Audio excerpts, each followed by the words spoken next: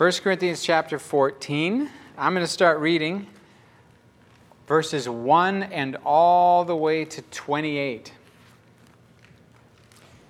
Let love be your highest goal, but you should also desire the special abilities that the Spirit gives. That's interesting already, isn't it? Notice how it doesn't say, let love be your highest goal, and don't seek the spiritual gifts. What it actually says is, let love be your motive in everything, and definitely go after the spiritual gifts. Especially the ability to prophesy. For if you have the ability to speak in tongues, you will be talking only to God. And since people won't be able to understand you, you will be speaking by the power of the Spirit, but it will be all mysterious. But one who prophesies strengthens others, encourages others, and comforts others. A person who speaks in tongues is strengthened personally. But one who speaks a word of prophecy strengthens the whole church. I wish, verse 5, you could all speak in tongues. Now, you hear him? Does he want you to speak in tongues? Yes. Yeah. But does he want you to speak in tongues if you're handed the microphone and no one can interpret? No. Interesting, right? I've got friends and they don't want anyone to speak in tongues. I wish you could all speak in tongues, but even more, I wish you could all prophesy. Does he want every single believer to prophesy? Yeah, I want you all to speak in tongues, but even more, I want you all to prophesy. Interesting. For prophecy is greater than speaking in tongues unless someone interprets what you are saying so that the whole church will be strengthened. So if someone interprets tongues, it basically becomes what? Prophecy. It's just a slower version of prophecy. It's not. Dear brothers and sisters, if I should come to you speaking in an unknown language, how would that help you? But if I bring you a revelation or some special knowledge or prophecy or teaching, that will be helpful. Even lifeless instruments like the flute or the harp must play the notes clearly or no one will recognize the melody. Actually, that's my main complaint about the whistling in my house. My wife says, why are you complaining about the whistling? I like when the children whistle. And I say, I like when they whistle a tune. Not just make it a melody. Okay. Yeah. And if the bugler doesn't sound a clear call, how will the soldiers know that they are being called to battle? Ooh, that's a good word right there. It's the same for you. If you speak to people in words they don't understand, how will they know what you're saying? You might as well be talking into empty space. There are many different languages in the world, and every language has meaning, but if I don't understand a language, I will be a foreigner to the one who speaks it, and the one who speaks it will be a foreigner to me. And the same is true for you. So since you're so eager to have the special abilities the Spirit gives, seek those that will strengthen the whole church. So anyone who speaks in tongues, listen, there's another one. So anyone who speaks in tongues should pray for the ability to interpret.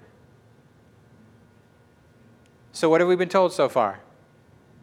Seek tongues, seek prophecy, and seek the interpretation of tongues. And all of it with a motive of love. And to focus on building up others with our use of spiritual gifts when we're together. But when you're alone, one of the reasons tongues is helpful is to build up your spirit. I think that's probably down here in further. Okay, let's see. So anyone who speaks in tongues should pray for the ability to interpret. Verse 14, for if I pray in tongues, my spirit is praying. That's interesting. So there's praying in the spirit in tongues, as opposed to Acts chapter 2, which is not about praying so much as it is about preaching, declaring the works of God.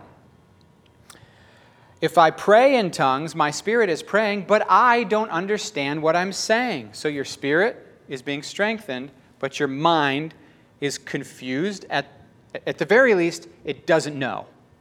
It might even be offended. You might even have the different parts of your person with an opposite opinion of the matter. The first time I prayed in tongues, my spirit was like, yay, and my mind was like, ashamed. What is this foolishness? And there was no one even there, and I was still blushing with embarrassment.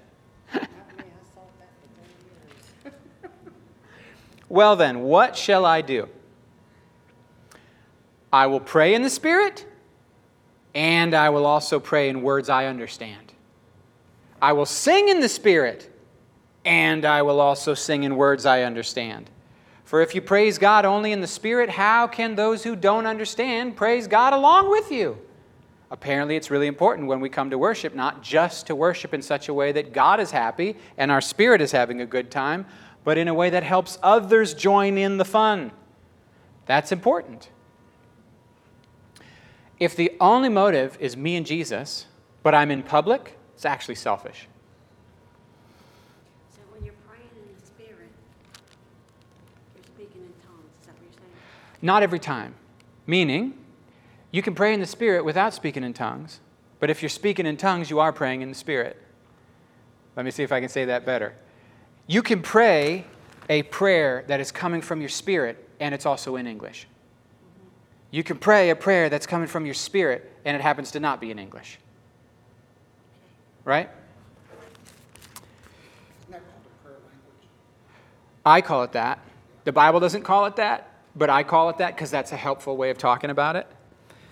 Let me see how much further I should go down here because I feel like it gets very repetitive, but let's just keep going. Who remembers where I left off? Because I don't. Thank you, sir. For if I praise God only in the Spirit, how can those who don't understand you praise God along with you? How can they join in the giving thanks? Okay, so now we're actually, but earlier we were praying in tongues. Then we were singing in tongues. I don't know if you noticed. Now we're worshiping in tongues. Do you think he gave all the uses of tongues in this little chapter? Because I don't. I've experienced warfare tongues. I've experienced intercession tongues, maybe Romans 8. The groaning with beyond things. There aren't words strong enough to groan with the groans the Holy Spirit puts in you.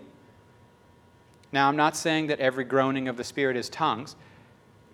That's not my point. But my point is there are things, there are burdens, there are yearnings that come from the Lord in us that are deeper than language can convey. Now, you know that if you pray by the Spirit, you're praying the perfect will of God, correct? Yes. So whatever you're praying in tongues, it is the perfect will of God, correct? That's one reason it's helpful. Because you don't mind not thinking about what you're saying. Well, I don't know what to pray. And tongues is helpful when I don't know what to pray. When I do know what to pray, I pray English.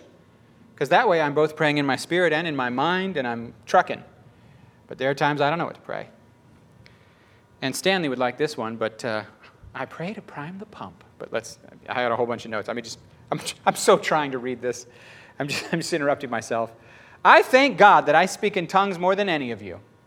It's an interesting point to make. But in a church meeting, I would rather speak five understandable words to help other people than 10,000 words in an unknown language.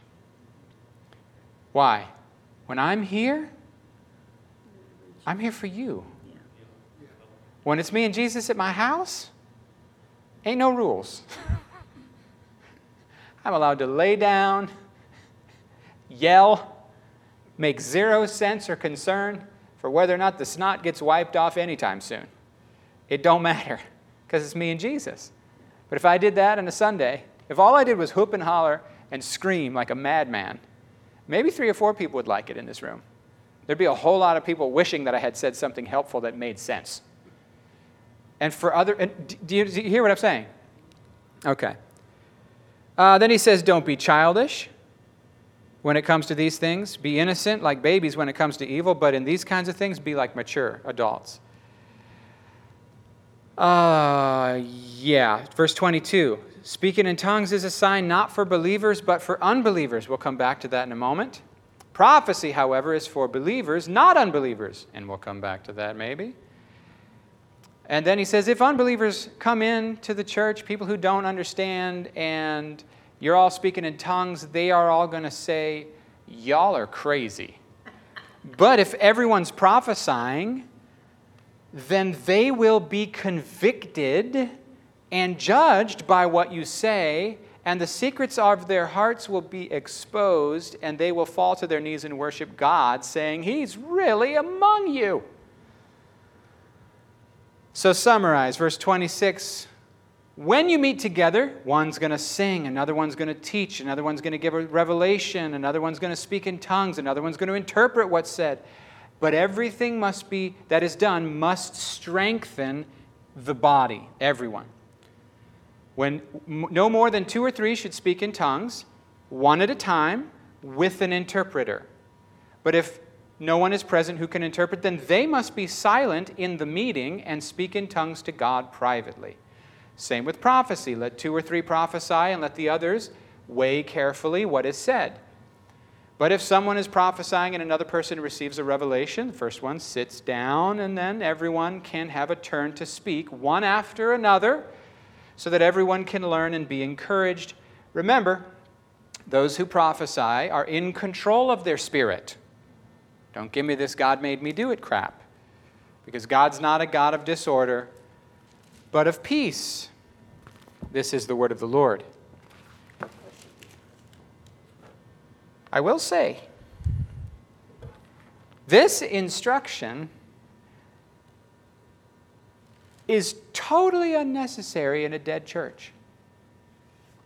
In a dead church, there is no need to tell people to calm down, slow down, and speak one at a time. In a dead church, they don't have such overflowing, passionate worship and love that they need these instructions. These passages have been used to criticize Christians who speak in tongues. Not by Paul. Paul's not criticizing tongues at all, is he? He's encouraging it. He's saying, let's make sure we do this in a way that's beneficial. And I'm pointing out, which problem would you rather have?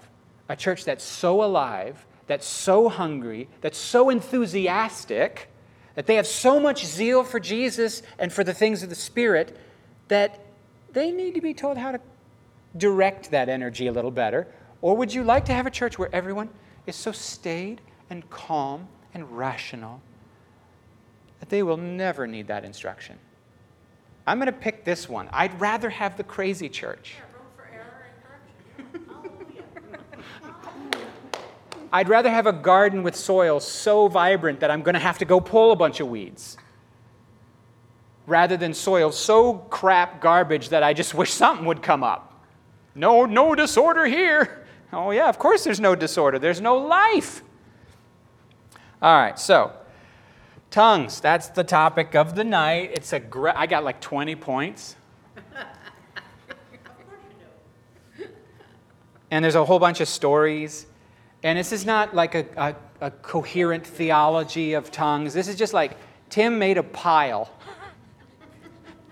of tongues-related stuff and said, let's see what happens if we talk about it.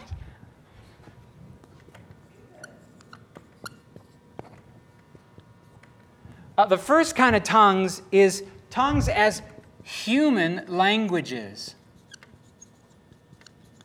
Human languages. In the book of Acts, chapter 2, when the Spirit comes on the 120 in the upper room, they start to speak about what God has done in languages, human languages that they never learned in school. That's amazing. So these folks show up and they go, that's weird. I understand him. Human languages.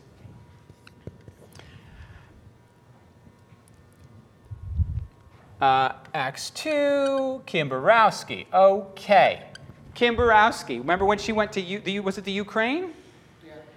And after a service, these folks were talking about where to take her out to eat, and she said, oh yeah, I'd love to go out to eat. And they were like, what are you talking about? And she's like, what do you mean? And they said, we were speaking in Ukrainian. How do you know that's what we're saying? And also, why are you speaking in Ukrainian?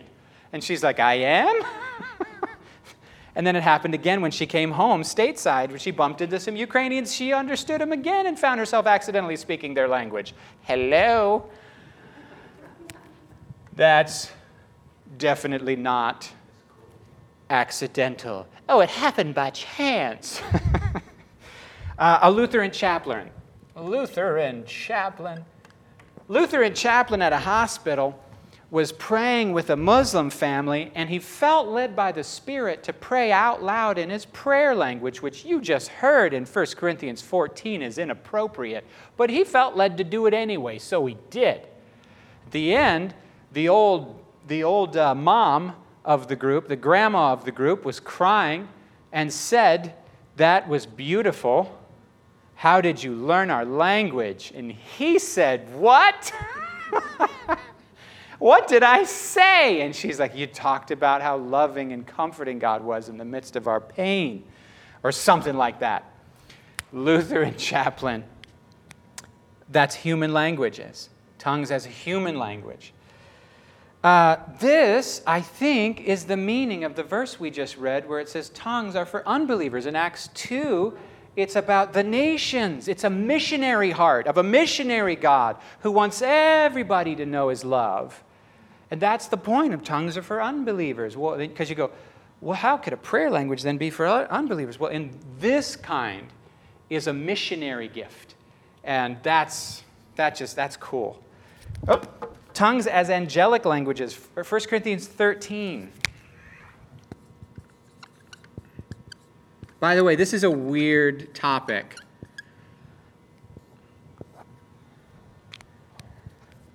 Because I have no idea how to land the plane at the end. I don't. Tongues as angelic languages. 1 Corinthians 13:1. If I speak in the tongues of men or angels, but don't love others, I would only be a noisy gong or a clanging cymbal. And most people, what? They just read right over that and they go, love is important, and that is the point. But it's like, dude, did you just notice what he said? What do you mean there are angel languages? And what do you mean humans can pray in them and speak them?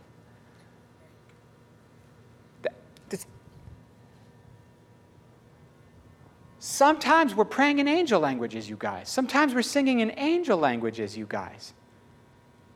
Now, I know the point he's making is that love is the real big deal, but I just don't want us to miss the example he's giving is also true and kind of neat. Anyone else think that's cool? I've always loved that. Angelic languages. Angels be like, oh, how does he know my language? That's just cool. Tongues as worship and thanksgiving to God. We saw that, right, in verse 17. So, tongues as worship.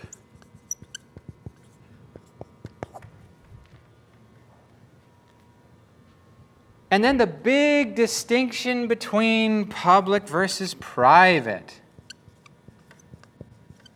which I actually feel like we've already kind of beat to death just by reading through the text. That in private, go crazy. In public, you have to exercise a measure of self-control. Doesn't mean you can't do it, but you have to be a little bit more measured in how you do it, because the goal is to be helpful to people, not just helpful to you and Jesus. Now, I do think that we can cultivate a church culture in which people are a little bit more relaxed and just chill, okay? Like, not everything needs to be, that was such a distraction. Okay, some things are a distraction, but like, maybe we need a higher distraction threshold. Yes. Do you hear what I'm saying? Yes. Like, but still, we want the motivation, because that's not just tongues. Like, let's say you just, you wave your arms wildly when you sing, and you keep slapping people in the face. At some point, it's like, okay, all right. If you know you're going to do that, can we just have you space out a little bit and stop knocking people down? You know what I mean? Or better yet, let me ask you this question. Do you have to do that here? You can swing your arms wildly and break your own lamps at home. Like, I'm just saying. Those are questions worth asking. You know what I mean? I've been around stuff, though. Hasn't happened here much, but I've been around some stuff. And verse, oh no, what was this one? Oh, I missed one. Well, just put it here. Tongues as intercession. Man, I tell you what, there was a time when I thought I fell away in seminary because the stuff they did in seminary was so intense and so intellectual, so detached from my following of Jesus, so just ideas, that my heart just dried up under the weight of it all. And I was like, I'm not even a believer anymore. And I remember telling God, I don't believe in you anymore, which is irony. And that was 2005. And then my friend had a heart attack, and instantly I found myself praying in tongues for him. Now, before I made the decision to pray in tongues for him, or at least before I was aware that I made the decision. And it was like, okay, so I say I don't believe, but as soon as I found out my friend's in trouble, emergency intercession, tongues come flowing out of me. Maybe I do believe. And maybe, just maybe, this thing called faith is a whole spirit, soul, body thing, and it doesn't just belong to little old Tim's mind and feelings. Just maybe my spirit is in union with the Holy Spirit, even if I don't feel like I believe. That's a good word. But yeah, intercession. Prophecy. Superior. Now, prophecy is not superior in terms of building you up in the Spirit. It's only superior in the sense of making sense to others. Just wanted to point that out because I don't like tongues to get a bad rap.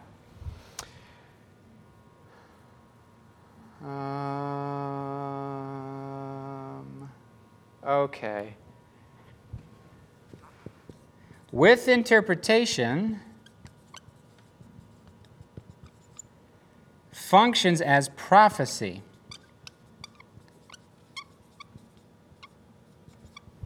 Okay, now, that all sounds like, what are we even talking about? Let's do a story. I was in a Sunday night meeting with a whole bunch of short-term missionary kids and a bunch of Mennonites, right? So not a high charismatic quotient. And one of my friends says, she's freaking out. She's just so embarrassed. And she's like, oh, I feel like the Lord wants me to speak out loud in a tongue. It was one of those prayer meeting things where you'd have a lot of singing and then a lot of silence in between songs and a lot of kneeling and bowing and a lot of this and a lot of this and a lot of journaling. One of them meetings. And in one of those silence, she's just like, I feel like I'm supposed to speak in a tongue. And we were all like, okay, do it. And she's like, oh, but that's so awkward. I've only done it in private. I've never done it with other people. And we're like, we neither. So we kind of look in the Bible and we're like, well, it says here someone needs to interpret. Do you have the gift of interpretation? And she's like, I don't know. And we were like, well, does anyone else have the gift of interpretation? And we were all like, we have no idea if we have the gift because we haven't even tried. And so then we said, I guess give it a shot and we'll all ask for an interpretation? Question mark? So what is it, like 35 kids in the room and then the staff. So she goes off in her tongue, in her prayer language. And I'm there and I'm asking God to give somebody else the interpretation. You know what I'm saying? Give someone the interpretation, Father. But as soon as she starts praying in this gobbledygook, this random syllable language, you know them old Apple IIe computers with the green computer screens? You remember how you type, I'm looking at you, you ain't old enough. When you'd type, there was a delay. You'd type, and then a little bit later, the words would show up. So she's like, blah, blah, blah, blah, and what I saw right in front of my eyes was, the Lord will show you the way. And then, of course, I did what any reasonable human would do. I assumed it was just my imagination, and I sat in silence waiting for whoever had the real interpretation to speak. God, please, let someone else say whatever that real one was. As I waited, and finally I was like, oh, please, give me a break. You're going to make me do this, aren't you? So I just said, acting as calmly and confidently as though I've done this all the time, I just said matter-of-factly, I just said it. the Lord will show you the way. And across, see, you just pretend that that's all of life. It's pretend. Do what you think Jesus is telling you to do and pretend to be confident at the same time. I'm kidding. And across the room, this young lady looked me right in the eyes and started to unpack what the deep things she had been seeking God about that night. Because apparently she had just been finished asking the Lord a question about this thing that was coming up in her next season of life and what to do about it. And then right on cue, as soon as there was a pause in her prayer, I said, the Lord will show you the way. And she seemed to look at me as though I knew all that. And I felt like someone who immediately had got involved in someone else's private conversations and wished I could get out. But I learned something. I learned that I didn't know I could do that at all, but apparently I could. She didn't know she could do that at all, and she apparently could. And Kristen, so it was Jessica, Tim, and Kristen. Not one of us knew any of that was coming, but we left space in the meeting, and guess what? We functioned in a gift we'd never experienced before. No one taught us to do it. It was just in the book, so it should work, and it did. That's fun. That's one story about how it can function as prophecy. Another one is one night, Carrie was praying over me in bed. We're not as spiritual as I make that sound. It's very rare for us to have any energy left to pray over each other in bed. That's why you do it in the morning. She's like, can I pray over you? Because I forget something was going on in life. You saw something going on. Can I pray over you? Okay, I feel like praying over you in tongues. Great, do it. And so she's praying over me in tongues, and I caught myself trying to interpret. And then I realized, what am I doing? Like, when somebody's praying over you, what are you doing praying along? Just shut up. Hold still. That's just so irritating when you're trying to pray over somebody, and they're just motoring 4,000 RPMs. You're like, just calm down. You don't even get in receive mode, woman. It's usually a woman. But in that case, it was me. I was the one revved up. I'm like trying to hear, like, man, I just really want to know what she's praying. She's praying over me in tongues. She does this little weird African clicky thing mixed in with weird syllables, and I'm like, I want to know what she's praying because I want to know what the Spirit is saying over me. And I feel like I hear the word singing, and I go, wait a minute. What am I doing working so hard? I'm supposed to be receiving. So I finally realized I should chill. Then she's done after a season of prayer. I don't know, those are Christian words. I'm not sure what we mean by that. When she was done, I said, now, do you know what you were praying? And she goes, I have no idea. I said, let me ask you it a different way, Carrie. While you were praying in tongues, on this track, was there another train beside that train with concepts you did understand that was traveling at the same speed with that other train? And she's like, yeah. I said, what was that one praying? I was asking the Father to sing a lullaby over you. And I was like, I heard the word singing. Then we both started crying because it was double confirmation, right? Me hearing and her hearing. It was like double confirmation. We're hearing Jesus. And then there's the reality of the Father is singing over me. If the Spirit wanted her to ask for it, then I know it's happening. That was cool. That was functioning like a prophecy. So, based on what I just said in those two stories, can you see how maybe you might already have more ability to interpret than you might have thought? The thing about the two trains, did that make sense? Isn't that weird? All right.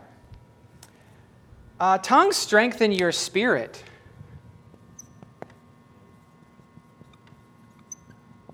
Not your mind. I have friends that are just weird. That should be a little S. The Holy Spirit is a capital S. Your spirit is a little s. Don't ask me why. I guess because you're not God. Yeah, you're definitely not. I have friends that because they know that tongues strengthens their spirit, and what I mean by that is it gets me connected. It gets me in a place of faith. It gets me in a place of, if this sounds really wrong to say, but it's true, it helps me feel the Holy Spirit. It helps me get in the Spirit. And I have friends that are like, I set an alarm for 5 minutes and I pray in tongues till that alarm goes off. And I'm like, whew, that's like doing 20 burpees on purpose. Like, I ain't got time for that. Like, I pray in tongues when I feel like it. It comes out of me. I don't like, that's like saying I'm going to French kiss my wife for 15 seconds every morning, whether we want to or not, because it's good for our relationship. Here we go. Ready? Somebody get the timer going.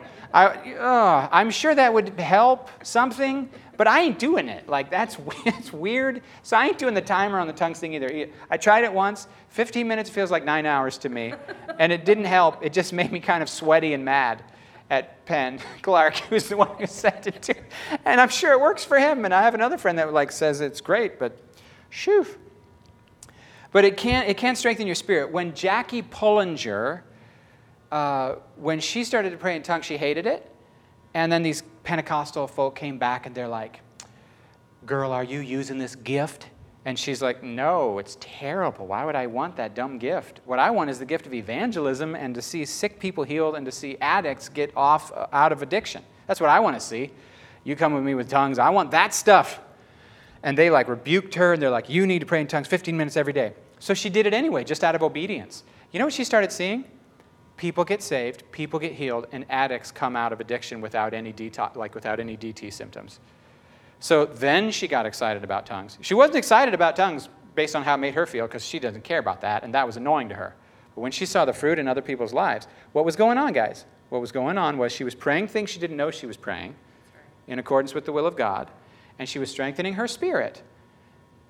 Dude, I don't know how this works. I'm just telling you the true stories that I know. My story. So I had a friend named Jarrett. And Jarrett's dad was like a crazy Pentecostal pastor who like had an encounter with Jesus made of light in an upper room thing, and that's how he got called into the ministry. And that's the kind of story that apparently is normal in their family. And when I heard that, I was like, oh, okay. So my story was like, sin bad, Jesus good. So much different than yours. And so I started hanging out with Jarrett, and when we would pray together, we would walk together outside and pray. He would pray in tongues, and it was just so beautiful. I'd never heard it before because I never grew up around it. And his didn't sound like the stereotypical ones that I then later would hear in other churches. His sounded like beautiful. And I'll put it this way. It was praying with calligraphy. Like, you know what I mean? Like just beautiful calligraphy that makes you go, I'm going to cry. I don't even know what you're praying. But I would feel the prayers that were lodged in my gut coming out of him and finding release as we walked outside in nature. Beautiful. Made me really want tongues. Then he would pray that way in front of my other Mennonite friends. Oh, come on, Jared. You got to stop, bro. It just made me want to sweat with discomfort and embarrassment. And I'm not telling you that's like the Lord. I'm telling you that's Tim's feelings and experiences. Me and Jared alone outside, and it was like, oh. Me and Jared with my friends, and it was like, dude, shh, not now. They don't know what that is, bro. I can't even pray. I'm so embarrassed, you know? But Jared was a huge and positive influence on me. So then I was getting ready to go out to India. I'm just sharing people who influenced me. And the little old crazy, let's call her crazy grandma. This is a crazy grandma. She's one of these oneness Pentecostals. Don't believe in the Trinity. The Father is Jesus. Jesus is Jesus. The Holy Spirit is Jesus. It's only Jesus. Don't give me this Trinity stuff. It's actually a heresy. But anyway. It's a terrible heresy. But she was a sweetheart. And I guarantee you she's in heaven if she's dead. I just guarantee you. So one day she calls me up. How are you doing, Tim? I'm doing really well. Getting ready to head off to India to do missions. Oh, honey, you filled with the Holy Ghost. I said, as soon as she asked the question, are you filled with the Holy Ghost? He just whooshed on me as if to say, calm down. It's going to be okay, bro. It's going to be okay. And I said, yes, I am. And I had already wrestled through that because I was like, I don't know, am I full of the Holy Spirit? My pastor was like, well, what happens when you pray? And I'm like, well, the air around me starts to glitter, and I feel this thing all over the skin on my face, and when it gets heavier, it's like, oh, you know, and then I look outside the window, and the whole sky is glittering, and like, I just cry when I see that he died on the cross.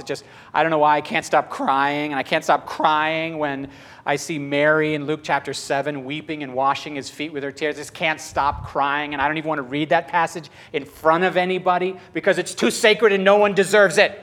And anyway, but no, I don't think I'm baptized in the Spirit at all. And he starts laughing, and he's like, dude, if you are not baptized in the Holy Spirit, no one is. And I'm like, why? And he just kind of went off and explained and took me through some passages. Well, then she calls me and says, honey, are you filled with the Holy Ghost? Whoosh, he comes all over me again and says, calm down. It's okay, I got you. And then she says, well, I said, yes, I am. Oh, good, then you speak it in tongues. I said, well, actually, I haven't spoken in tongues yet. I'd like to. And she's like, honey, if you don't speak in tongues, then you ain't got the Holy Ghost. And he's just like, no, she's wrong. He's just hanging out saying, nope, she's wrong. I got off the phone. I blessed her, wished her well. And I said, Lord, I believe you. I believe I am already baptized in the Spirit. But I want tongues. So I went out to the RV camper, and I shut the door behind me, and I pulled a Jacob. You know the story of Jacob wrestling with the angel? He says, what? The angel says, let me go. Morning's coming. And he says, I will not let you go until you bless me. I pulled a Jacob. Now, God is sovereign, guys. You can't even get saved in the moment that you want to. Just so you know that. Salvation is you responding to a call. You can't get free of an addiction in the moment you choose to. Getting free of an addiction is responding to an offer of the Spirit. You can't get baptized in the Spirit when you want to. Jesus is sovereign over these things. We humans are so presumptuous. We literally think this stuff's under our control. Denominations are filled with people who believe you signed the card, you prayed the prayer, you're saved. If your spirit did not respond to the real call of God, you're not saved. You just signed a freaking card. Denominations are filled with people who believe that you're born again because you went down into the baptism water. There's whole denominations that think the baby got dunked in the name of the Father, Son, and the Spirit. Now the baby's going to heaven. The baby's regenerate. Look, the baby's already going to heaven. Just pointed that out, but that's a separate talk. No, the baby didn't get saved. The baby got prayed for and wet. Sorry. Right? Yeah. We turn these sacred, holy things in which God is so sovereign and so sacred and so amazing and so in control, and I'm not. We turn them into these little machines where we just pull the levers and put the quarters in and go, see, God said in his book that we set up a system, and now it's going to work that way. Ha ha! Which is how you can have people praying in tongues who aren't baptized in the Spirit, which is how you can have people attending churches who aren't saved who say they are, which is how you can have people who are baptized who don't know the Lord, hearts are as far from him as the day is long, because we made it up. And I'm like, so when I say I went out and I pulled a Jacob, I don't mean I pulled a lever and it worked, and you can do it too. What I mean is, for some reason, God saw the sincerity of my heart that night, and he met me. I said, I ain't leaving this camper till you give me tongues. And the Spirit kept coming heavier and heavier and heavier. And it got so heavy that I was like, okay, I don't know how much more my body can handle, but probably tongues should happen soon before we all implode and melt. And then I just felt like he said, open your mouth. And I'm like, oh boy, here we go. And I did. And I started to say this stupid sounding baby talk. And instantly I'm blushed with embarrassment. And I'm like, oh, I made it up myself. It was just me. I'm a fool. There's no one here to be embarrassed by. Why are you so embarrassed? And then I hear the Father say, whoever speaks in a tongue, his spirit is built up and his mind is unfruitful. Why would you think your mind would feel like this is spiritual? Now offer that thing to me as worship and stop judging it. I go, oh boy, this is so awkward. Next thing you know, I'm outside under the stars, and I'm speaking whatever this is to God as worship, trying hard not to judge it. And over the years, the sound of it has changed significantly. I've developed different sounds for different moods and things. And it's been a very helpful tool, but I don't know God would have ever zapped me with it. And like prophecy, I don't know that you're just going to get really good at it without choosing to practice. There's a lot of folk that do not believe in practicing spiritual gifts because they think that's a contradiction. They practice the piano, they practice basketball, they practice everything else in their life to improve in it, but they believe that somehow, when it comes to spiritual gifts, practicing it is not true and doesn't apply. Brian Connolly came year one and prophesied over us, and it was good. 2 or 3 years later, he came back and prophesied over us, and it was insane. He was calling things out that I've never seen anyone do before. He walks up to, well, I can't name names without permission. He walks up to so-and-so and says, "Did you used to write children's books?" "Yeah, I did." "Me." "I didn't know that." "But you quit because you thought they were silly." "Yeah, I did." "They're not silly. God says write those books." "Me." "What?" Goes to the next person. "All I see is Africa and youth ministry. Does that make any sense to you?" "We just got back from Africa with Youth with a Mission." Every single person was like that around the circle. I said, "Brian, what the heck happened to you?" He said, "I made myself prophesy over at least 2 people every single week for a year." Now, some people would hear that and they would go, "Oh, didn't you just say God's sovereign?" No, I didn't say he invented prophecies. I didn't say he treated God like a machine. What I mean is he made himself available to hear God on behalf of someone else. It was a discipline where he opened himself. He said, I'm going to force myself to be uncomfortable and take on the posture of a disciplined learner for every day. I'm going to be listening. And when I'm going to pray for Aunt Mary. And when I pray for Aunt Mary, I'm going to write down a few things that I think might have actually been prompted by the Lord.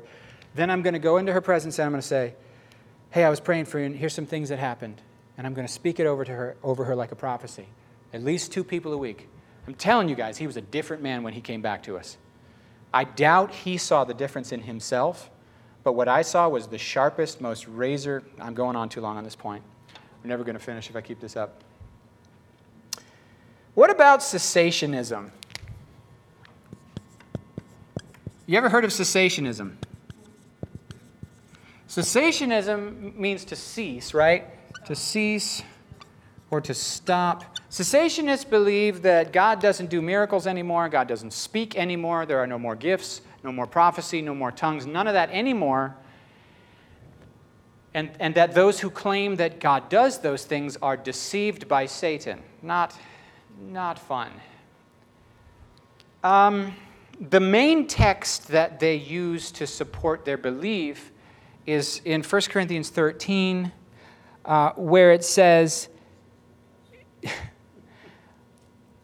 "Now our knowledge is partial and incomplete, and even the gift of prophecy reveals only a part of the whole picture. But when the time of perfection comes, these partial things will become useless.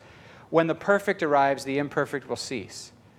So they're saying there's a time coming, according to 1 Corinthians 13, when these spiritual gifts will stop. I agree with that.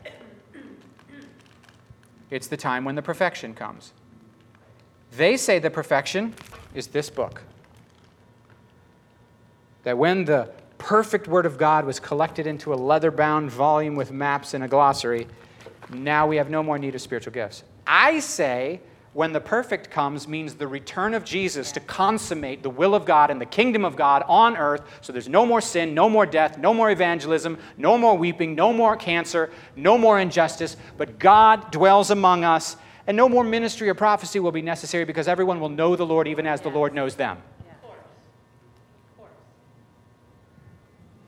So can you see how I'm not a cessationist? Because my thing says until that happens, we actually need these gifts like power tools to do kingdom work, to expand and extend the kingdom. So the very verse that they used to say shouldn't do it is the very verse that I say we should absolutely do it. Anyhoozle. So what is the perfect in 1 Corinthians 13? I think it's the return of Jesus. Let's see. Pentecostalism. How about this one? I'm super grateful for Pentecostalism because without them, we would not have rediscovered the baptism of the Holy Spirit. Right around the turn of the 20th century, the 1900s through 1910, 11, there was a a group of people who were reading the book of Acts over and over. They were reading the book of Acts and they were saying, it looks like the church in the book of Acts was baptized in the Holy Spirit, and once they were baptized in the Holy Spirit, they were new people. And they had the same miracles and healings and spiritual gifts that Jesus walked in, and that was normal. I don't see that happening in our churches. And if you read through the book of Acts, specifically through the book of Acts, and you're just doing a study of the baptism of the Holy Spirit, you will see a very clear correlation between tongues and the baptism of the Holy Spirit. It's so consistent that you can totally understand why they finally concluded that the outward sign of the Spirit's inward filling has to be tongues every time. I'm so grateful for Pentecostals. Not salvation. That doesn't mean salvation. The baptism of the Holy Spirit is not the same as salvation. No, the disciples were born again way before they were baptized in the Holy Spirit. Jesus lived 30 years faithfully before he was baptized in the Holy Spirit. He was baptized in the Holy Spirit in the Jordan River when John the Baptist baptized him in water to fulfill all righteousness. Then the Spirit came on him, and after that he had a power ministry. So even the Lord himself was already a child of God, and then he was empowered for ministry through the baptism of the Spirit. So some people will say, oh, no, everyone who's saved is already baptized in the Holy Spirit. And I'm like, I wish. And for some, it does happen that way. Cornelius and his buddies in Acts chapter 10, they were baptized in the Spirit before they even got in the water. Because God's not stuck in our little boxes. Yeah. Right? So it can happen all kinds of ways. Let's see, how long do I want to talk? 9 more minutes. Is that okay if I go 9 more minutes? I guess if you need to leave, you can leave. Charismatics believe in the work of the Spirit, but don't necessarily view tongues as the only essential evidence that you've been baptized in the Spirit. And then, that's where I'm at. I think there are a number of evidences of the baptism of the Spirit. Tongues is one of the potential ones. I think it's also possible to pray in tongues and not be baptized in the Spirit. And that's annoying, by the way. That's annoying. That's like being baptized and not born again. It's really annoying. I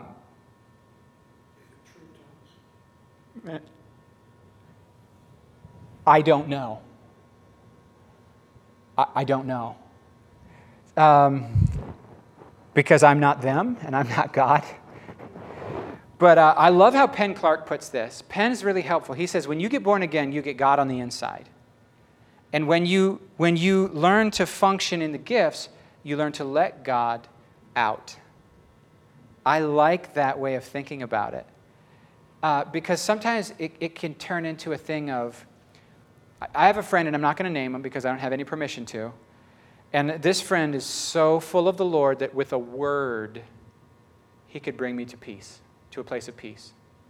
And I watched this man for years judge himself as not yet full of the Spirit because he had not spoken in tongues. He doesn't pray in tongues. First thing, I think he probably could have prayed in tongues if he had allowed himself the embarrassment of the process. But secondly, his fruit and his power in my life was far more valuable to me. Does that make sense? With a word, he could bring me to a place of peace. Doesn't that sound like prophecy? Yeah. Is more effect like so? Can't prophecy at least be one of the evidences if tongues is? It's like, come on, guys. And by the way, in the book of Acts, prophecy is one of the markers, and so is ecstatic worship and adoration and like enthusiastic, heartfelt rejoicing is one of the things, right? So I'm not saying that tongues isn't an evidence of the baptism of the Spirit. I just think it's silly to make it the only one that counts. Do you know what I'm saying? John Wimber drew an observation that I find really kind of intriguing. He spent a lot of time praying for the sick for healing, lots of time, and training other people to pray for the sick for healing. And he drew an observation. It's not a rule. It's not in the Bible. It's an observation. And what he said was, that's the word whimper. What he said was, I haven't seen anyone who's really, really effective in the healing ministry who doesn't happen to pray in tongues. Now he's careful to say, right after he said that, I'm not saying you have to pray in tongues to pray for the sick. I just find it curious. Now, there could be reasons for that. Maybe the kind of Christian who's open to the gifts of healing is also open to the gift of tongues. But I also know that it's really helpful when praying for the sick. I also had a prophet say, he never met a prophet. He said, all the true prophets dance. I don't know if Stanley knows that one yet. That dude's like, when the true prophets of the Lord. What? You going to do? I was like, that ain't in my Bible, but I like it. I feel the same about Wimber's observation. That's not in my Bible, but I do find it intriguing. Because sometimes gifts move in clusters, and I wonder how many gifts the Lord would give us if we were hungry for them.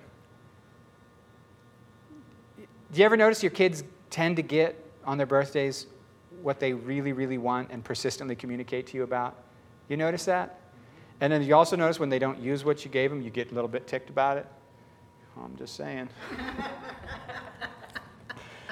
I pray in tongues to prime the pump of my spirit, so I'll be praying over a friend. I don't know what's going to happen next. I don't know what we're going to pray for, but I'll be praying in tongues, and I won't even necessarily be aware that I'm doing it.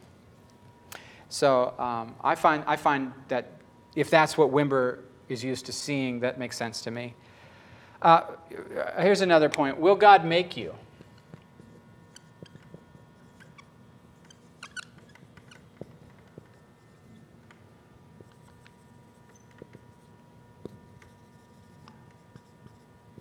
Because my friend who was like, I'm not baptized in the Spirit because I haven't spoken in tongues. I think that might have been his theology.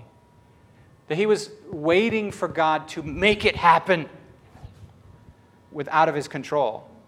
Like involuntarily vomiting it out. And I'm like, that's like waiting for God to make you preach. It's like, I don't know. Maybe I'm wrong, but this seems to me... I'm going to say most of the time, no. Sometimes, yes, being honest. Sometimes when the Holy Spirit comes in power on someone who's been going after the Lord, right? They're just like hungry for the Lord.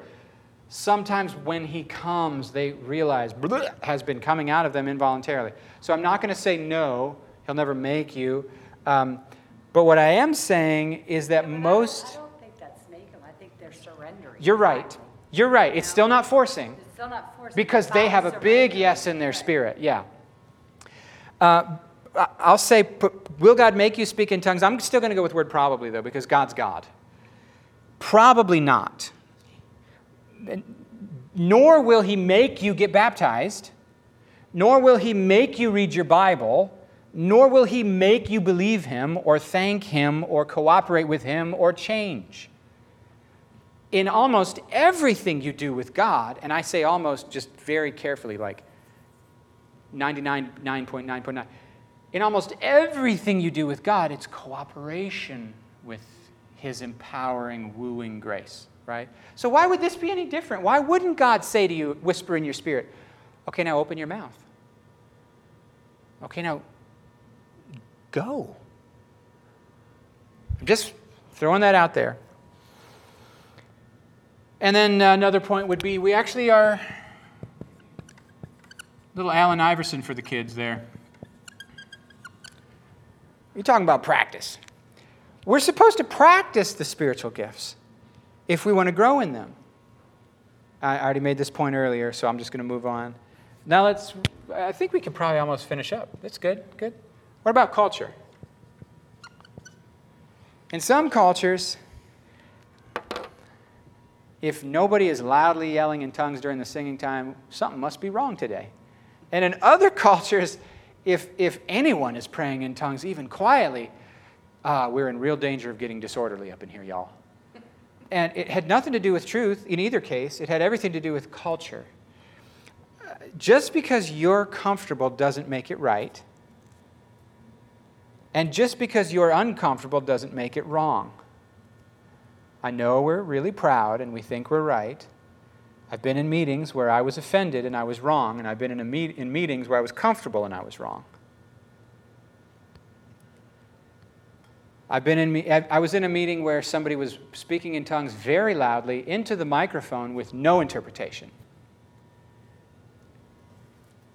Well, I wasn't used to that enough to be okay with that unbiblical practice.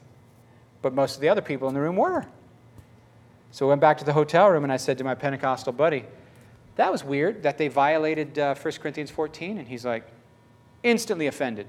What are you talking about, violate? They're moving in the Holy Ghost with the freedom of the Lord. I said, yeah, I felt the presence of God all over the house. It was awesome. God was awesome. But they were mixing in their flesh with it. He's like, what? I said, literally the dude was prophesying a Bible verse out of context against its meaning, and then he went into a tongue with no interpretation.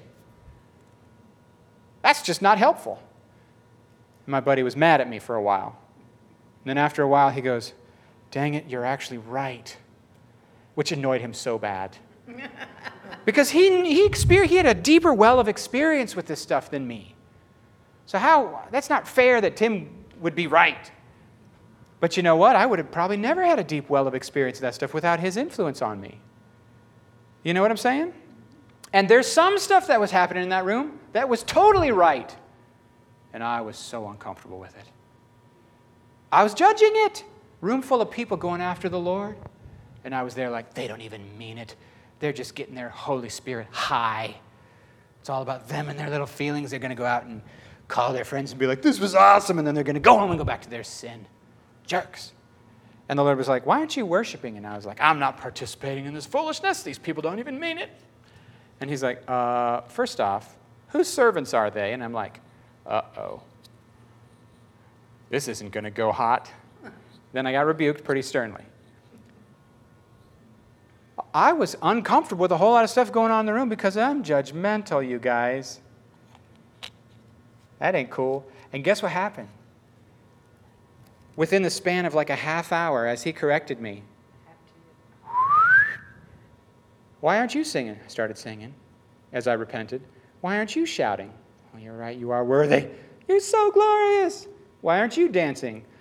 Are you serious? You're going to make me dance? No, I'm not going to make you dance. I'm just asking, am I not worthy? Haven't I done anything for you? Didn't I save you? Didn't I put my sonship on you? Don't you have the signet? What's that ring you got on your finger, boy? Uh-huh. What's that robe you're wearing, boy? How's it feel to be in my family? Oh, I'm dancing, I'm spinning, I'm shouting. Wait a minute, hold up. Now I'm one of them. Yes, you are.